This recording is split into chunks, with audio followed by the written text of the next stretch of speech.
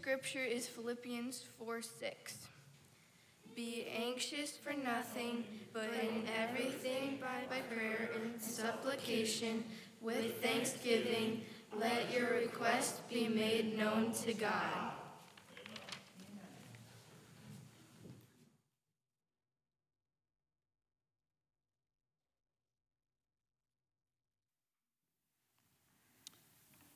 Good morning, church family.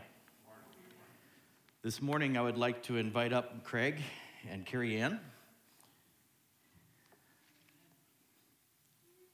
I know you've been with us for a while. It seems like you're already family. But today they would like to make it official. Come right up here.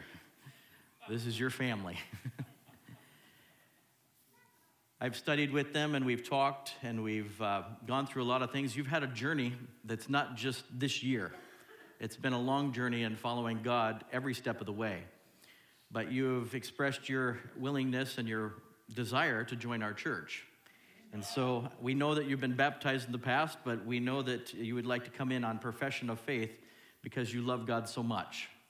And so today, this is just the back of the commitment here. It says, I believe there is one God, Father, Son, and Holy Spirit, a unity of three co-eternal persons. I accept the death of Jesus Christ on Calvary as the atoning sacrifice for my sins and believe that through faith in his shed blood, I am saved from those sins and its penalty. I renounce the world and its sinful ways. I have accepted Jesus as my personal Savior, believing that God, for Christ's sake, has forgiven my sins and given me a new heart. And I know you did that a long time ago, but this is just a recommitment to that.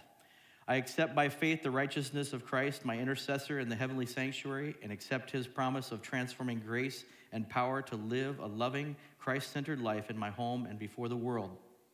I believe the Bible is God's inspired word, the only rule of faith and practice for the Christian. I covenant to spend time regularly in prayer and Bible study.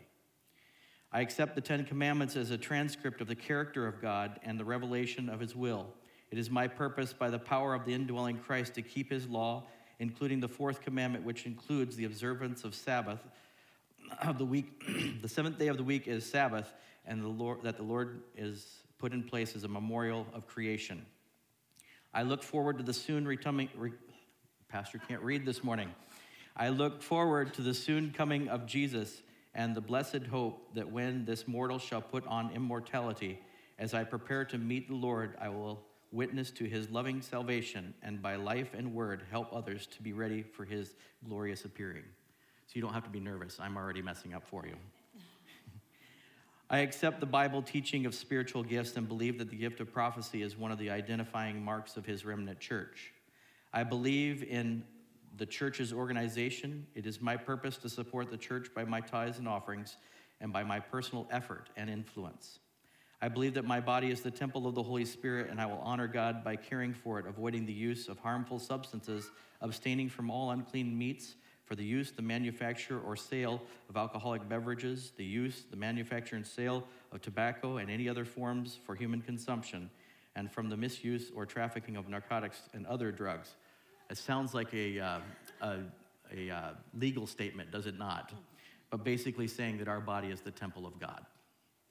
I know and understand the fundamental Bible principles as taught by the Seventh-day Adventist Church.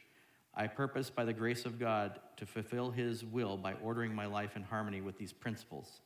I accept the New Testament teaching of baptism by immersion and have been baptized in public, expressing that faith in Jesus Christ of the forgiveness of my sins. And last but not least, I accept and believe the Seventh-day Adventist Church as the remnant church of the Bible prophecy, and that people of every nation, race, and language are invited and accepted into its fellowship. I desire to be a member of the Madison East Seventh-day Adventist Church. Yes. How many of you would like to welcome them this morning into our family? These are all your brothers and sisters in Christ, and we want to say welcome. And we have a little certificate here for you. Here's Craig for you, and Carrie Ann for you, and welcome. Thank you. Amen.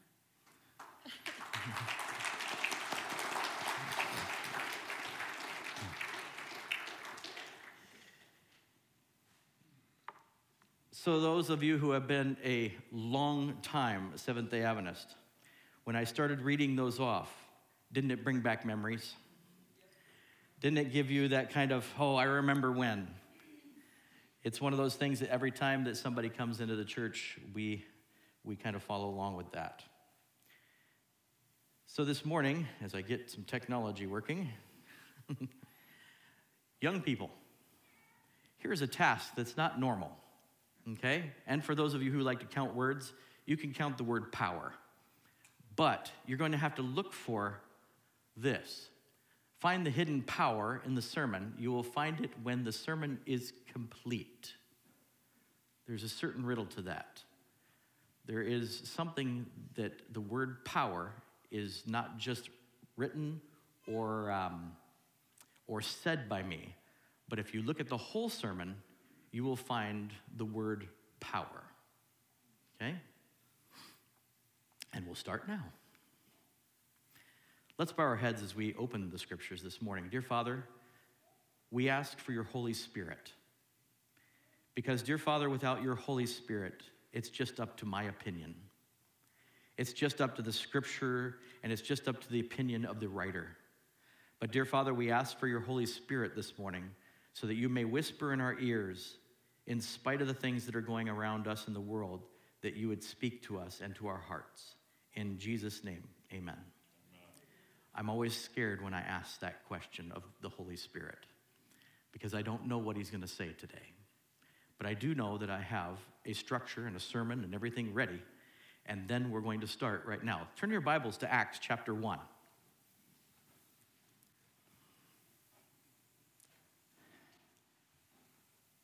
How many of you would like power that never went out? We're approaching winter, and how many of you have ever had the power go out? Get the candles out and the long underwear, and or if you have a fireplace, get the wood and put it in the fireplace and let's start burning it.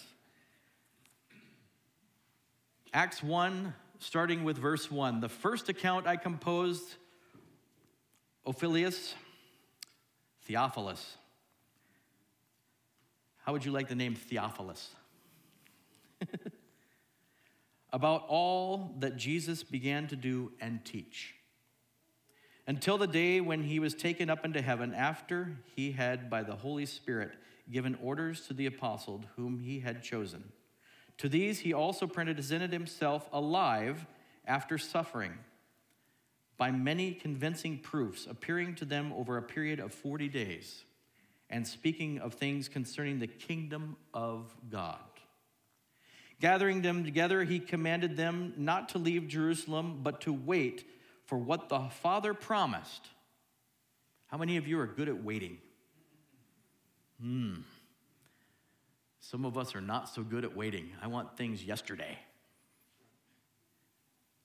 For what the Father had promised, which he said, you heard from me, for John baptized with water, but you will be baptized with the Holy Spirit. Not many days from now. So when they had come together, they were asking him, saying, Lord, is it at this time you are restoring the kingdom of Israel? How many of you have been tempted to take the news and make it something about God? In fact, there was a TV show where the guys used to do that daily, and it would change every single day. But usually we like to make the things around us into something that is godly or not godly. And listen to what is said. Jesus said to them, he said to them, as you are waiting to vote next week, he said to them, it is not for you to know the times, or in some Bibles it says epochs or times and seasons, for which the Father has fixed his own authority, but that you will receive what? Power. It doesn't say the Holy Spirit first, but it says you will receive power when the Holy Spirit has come upon you, and you shall be my witness both in Jerusalem and in all Judea and Samaria and even to the remote part of the earth. And after he had said these things, he lifted up, and while they were looking on in a cloud, received him out of the sight. And as they were gazing intently into the sky while he was going, behold, two men in white clothes stood beside them, and they said to them, Men of Galilee, why do you stand here looking into the sky? This Jesus who has been taken up from you into heaven will come back in just the same way as you have watched him go into heaven. It's kind of a neat story. In fact, it's not the end of the story. But I want to focus on a little bit here, just verse 7 and 8. How many of you have ever asked for God to speak to you because nothing else was working? Or how many of you have asked God and said, I need something, God, because I'm really, really not doing well right now. Or, God, I am doing wonderful right now, and I'm just wondering, am I doing everything right? It's an exciting time for the disciples as they're hearing Jesus end his earthly ministry. You realize encapsulated in these words today is the end of Jesus' ministry here on earth, because what happens afterward? Right in front of them. And as the disciples are contemplating all that's happening, they're trying to think of all the things that he ever taught them. But Jesus, in his final word to the followers that he had, his closest followers, Jesus mentions this one thing one last time. I will send you someone else, the Holy Spirit. And I even read this week that there is one thing that is missing in the end of time. This is very fascinating, that at the end of time, we will be lacking what? We'll be lacking the power. And the power is always associated with the Holy Spirit. So when Jesus is about to come, the Holy Spirit is not as evident in his people as it has been in the past.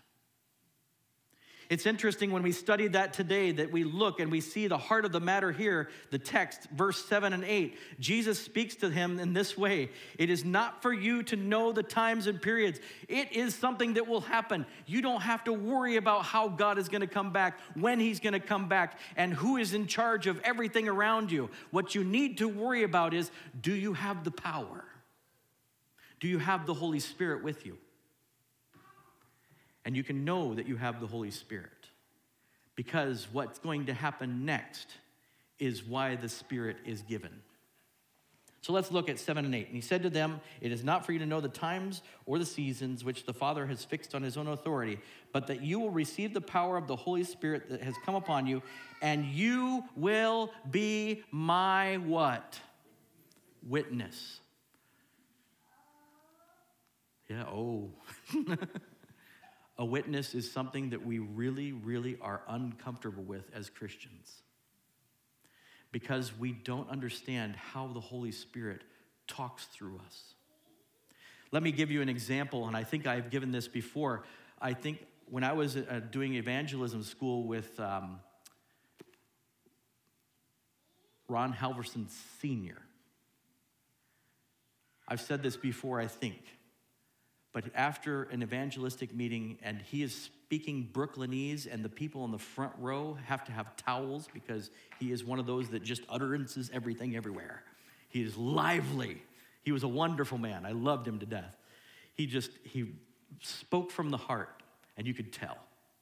And as he spoke, we were like clicking through the slides and making sure everything's right. And we're like, oh, I hope God's using us. This is really crazy. We can't keep up with this guy. This is crazy. We look at each other like, I hope we're on the right slide. He's off track. He's not on script. I don't know where to go. And we're going. And afterward, we were like, oh, this was a disaster. A little lady and her daughter came up to the front and spoke while we were in earshot. The guy that was running the computer with me was from China. He spoke Mandarin and about 4 other languages very well. And the mother was talking to the daughter, and she was interpreting to him. And she was telling him, I want you to know you speak the most wonderful Mandarin of anyone I've ever heard. And I heard the story of Jesus and what he has done for me. And I want you to know that I gave my life to Jesus. But where did you learn Mandarin? And my buddy next to me goes, I don't even know what he was saying. I couldn't keep up with him. He was speaking in English that I don't even understand. And I speak Mandarin. What's she talking about? You see, sometimes the Holy Spirit has to interpret what the person is saying, because it's not about the person that's saying it. It's about your heart that God is trying to reach. And when the Holy Spirit shows up, he uses even you like he used the disciples. This last week, as I was looking, I even recognized a couple places that Judas was used by God to be able to minister to someone. Can you believe that? Judas, the one that was totally against basically what we think Jesus was about. And he also used Thomas. What was Thomas famous for? Doubted God everywhere he went. But you know what? God used him in his doubt. I'm like, oh, praise God. Praise God. Holy Spirit, please show up everywhere I go. Please show up because I want you to be there, because I want the gospel of Jesus Christ to be proclaimed. So what does that mean for us today, this week, as we're looking at the future? Everybody has an opinion. But what's important is the Holy Spirit is not given to you to decide who to vote for. It's given to you to witness to people about the God who runs the universe. When he runs the universe, we look and we say, I don't know what God's plan is. I do the best that I can. And then sometimes God takes a left turn, he takes a right turn, and we don't know. But the thing that we're to concentrate on as Christians is that the power that God is giving the Holy Spirit will never run out. All we do is ask. How many of you have ever pushed a button like this and it didn't work? Where do you look first? Is it plugged in? Do we have a power source? And you look and the power source is plugged into the device. Then what do? Some of you are like, throw it away. We go to see, is that power source actually powered? Then we even flip the thing up and down. Oh, yeah, that's working. We go and we test it again. Sometimes we spend quite a few minutes doing that and be like, just in disbelief, I can't believe this thing's not working. And then sometimes we go to the back of the thing and switch that little red thing up and down. Make sure that thing's maybe not working. And then we go and we unplug it again, we plug it back in, and we look all over the thing, and eventually sometimes it clicks. Oh, I'm supposed to do this to it. Or, oh, I forgot the breaker had blown about a week ago. Or we find out something that's wrong with it and we turn it on and you hear that little whirring and you're like, oh, yes. But sometimes it doesn't work, does it? It quit. Something fried on it. Well, the first thing I would like to look at today is the penetrating power of the Holy Spirit. Penetrating power. Let's turn in our Bibles to Hebrews chapter 4.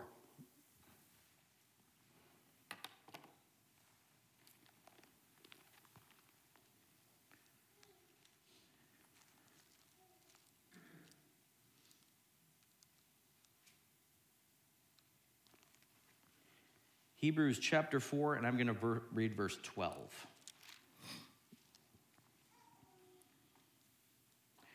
For the word of God is living and active and sharper than a what? Two-edged sword, and piercing as far as the divisions of the soul and spirit, but both joints and marrow, and able to judge the thoughts and intentions of the heart. How many of you are good at judging people's intentions? It's not something we really see. How many of you can tell the difference between what is the spark of life and the breath of life? I mean, we could kind of get down to the nitty-gritty and take a scan of somebody's body and maybe find the cellular level and even maybe RNA and DNA, but we really can't find the difference between the two. We just kind of see what's alive. And how many of you have looked at the joints and the marrow of the bones? Some of you are like, I have. Can you tell the separations? Even when you get down to the molecular level, can you really tell the separations? It's very hard to do. But God's word penetrates you deeper and faster and in a way that you can't really explain pretty quickly. For instance, if we read this, there is about 50 different, well, maybe even more, understandings of what was just read. The Holy Spirit can be whispering to you and be like, you know what? You really need to take a look at this in your life. And you're like, no, I don't want to do that. That's part of my bone marrow. I really need that right now. Or, oh, that's taking the breath out of me, God, right now. Please don't do that to me.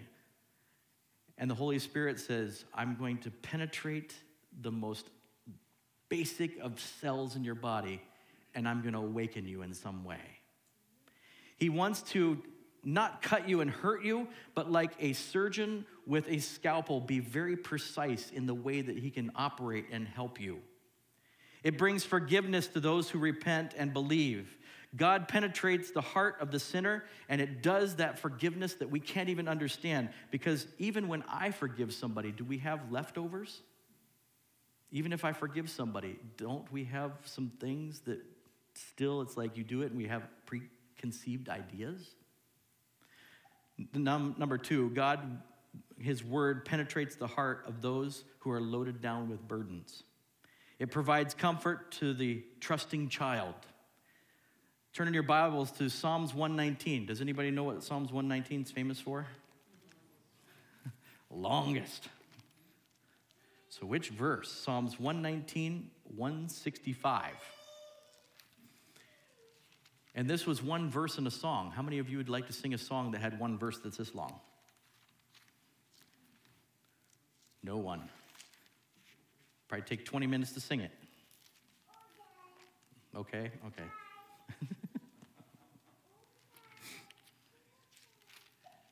I look at the trust of a child, and I look at my trust, and I feel that I do need to be more like a child. I'm getting there. There we go. Still more.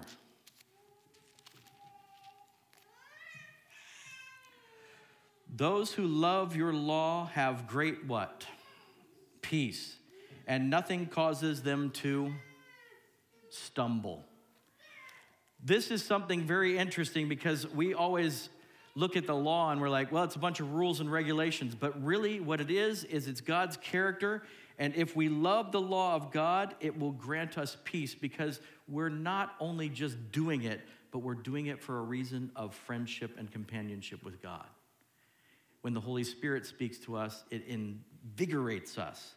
It penetrates us to the most deepest core part of us, and it changes us. So the great peace that we'll have is something that we can know that God is right there with us. How many of you would love peace, especially in the world we live in? Nothing can make you stumble. How many of you ever come out to your car and you push this button and it clicks at you? Some of you don't have these push buttons. It's much better for me to take a key out and plug it into the car and then go like this. I mean, it just feels normal because that's what I was raised on. Some of you are like, I have no idea what you're talking about, Pastor. It's always been a push button. But to get something started, there needs to be a spark. There needs to be something in the ignition. And this kind of overpowering, over-consuming power is something that I don't understand because I am not mechanically minded. How many of you understand how a car starts? You know all the mechanics that go through it. I guess I'm not alone, okay. There's a couple of you that do. But when I turn the key, what do I expect? Rum, yeah, I expect rum. And when it doesn't go rum, oh no, that's not good. That either means my battery's gone, that means my alternator's gone, that means that some other thing that has a tube and goes like this doesn't work. I mean, after that, it falls apart. But when Jesus was tempted for 40 days in the wilderness, he overcame by the power of God's word. If you've been leaving your car there for 40 days and you've never driven it, it probably drained the battery. So when I look at this story and see Jesus 40 days in the wilderness, right before his ministry starts, for me, that would have drained me dry. But Jesus gets a person that comes down, maybe even 2 or 3, and says, listen, God is still here. We are sent to give you power and strength. You haven't eaten in all this time, but we want to let you know that you are going to have overcoming power that will take over. And now it's time for temptation. I forgot to give you a reference for this one. I'll have to do that later. But the story of Jesus being tempted in the wilderness. And when he is tempted, at the end of all this time is when the devil comes in the weakest part of his life and he says, guess what? It's my turn. And he starts tempting him. And what Jesus does over and over again is repeats the words of Scripture.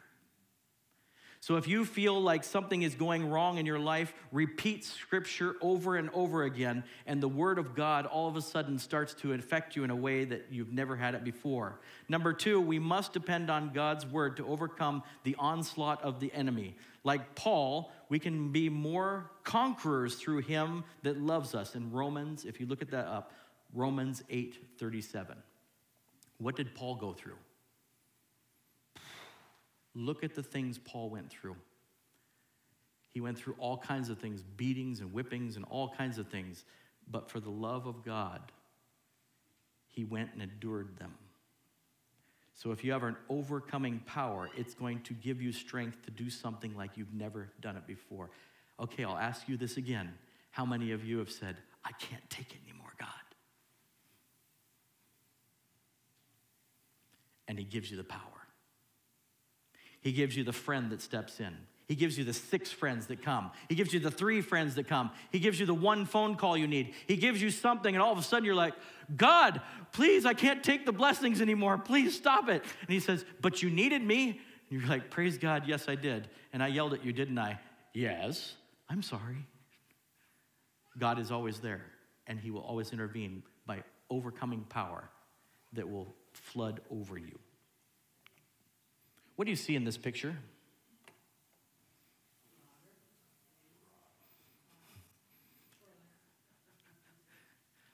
All kinds of things. I hear water, I hear rocks, I hear foam, I hear shore.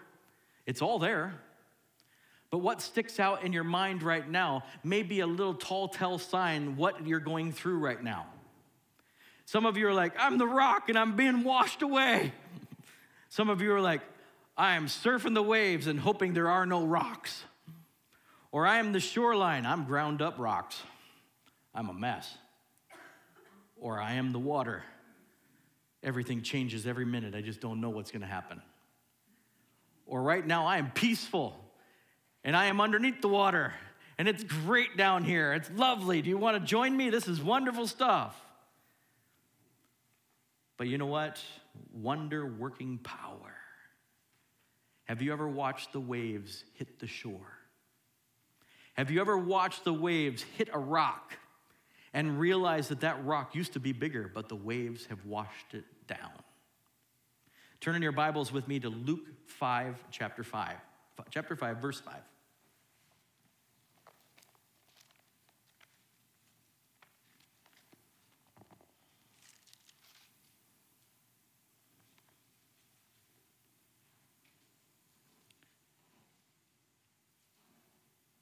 Jesus has just told them, put down your nets in the deep water and you'll get a catch. And here's what Simon Peter says. Simon answered and said to him, Master, we have worked hard all night and caught nothing, but I will do as you say and let down my nets. How many of you have ever gotten a word from God and you're like, is that you, God? I'm not sure I should do this, but God, we have a good relationship. I'm willing to do it. That is what happens when the wonder-working power of God infects your heart. It makes sure that every little bit of your heart is repaired, and you say, yes, God, I will do it. In spite of the weirdness it sounds right now, I will do your will. Peter obeyed Jesus' word, and the miracle happened. What happened to those nets? They were filled to overflowing. They broke, and they filled 2 boats full of fish. How many of you are fishermen? How many of you threw a line in and 20 fish got on that one line? You'd be like, something's wrong. I'm awake. It'd be the same thing. Their boats were almost sinking, but Jesus says to do it. And he says, okay, I'll do it. Wonder-working power. The last part of this is we must depend on God's word to overcome the onslaught of the enemy. Like Paul, we can be more of conquerors and we can overcome, but we can also be like what Jesus said The power of God's word. Jesus said, if you abide in me and my words abide in you, you will ask what you will and it will be done. John 15:7. I'm not going to ask you this morning where you are in your spiritual life that you can actually do this and you expect God to do something. But we can be expectant of God to have the wonder-working power because he says, I offer it. Everlasting power. Now, for those of you who are looking at this winter and going, the bills are going to mount up because it's going to be expensive to heat my house. It's going to be expensive to heat the church because we have a lot of things that are going on in the world right now. It is downright scary, Pastor. You know what? God has an everlasting power that will never go away, and that's the relationship that you have with the Holy Spirit. Matthew chapter 24, verse 35. And we're almost done here.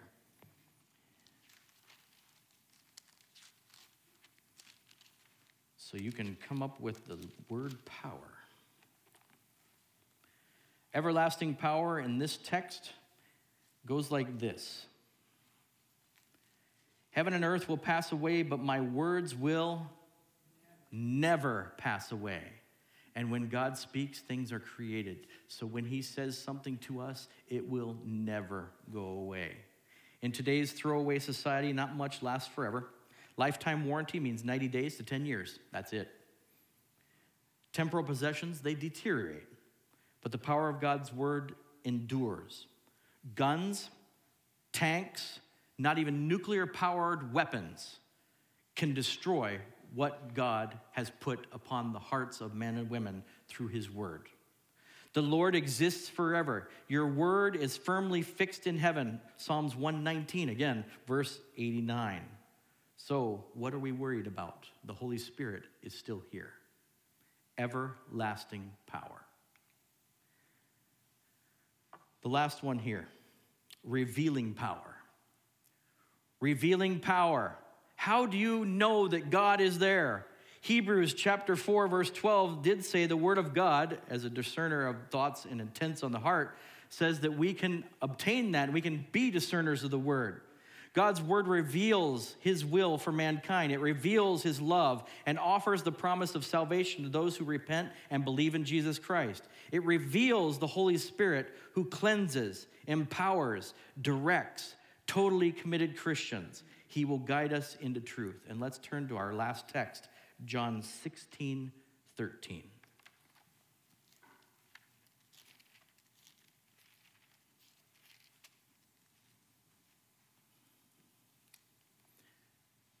But when he, the Spirit of truth, comes, he will guide you into what kind of truth?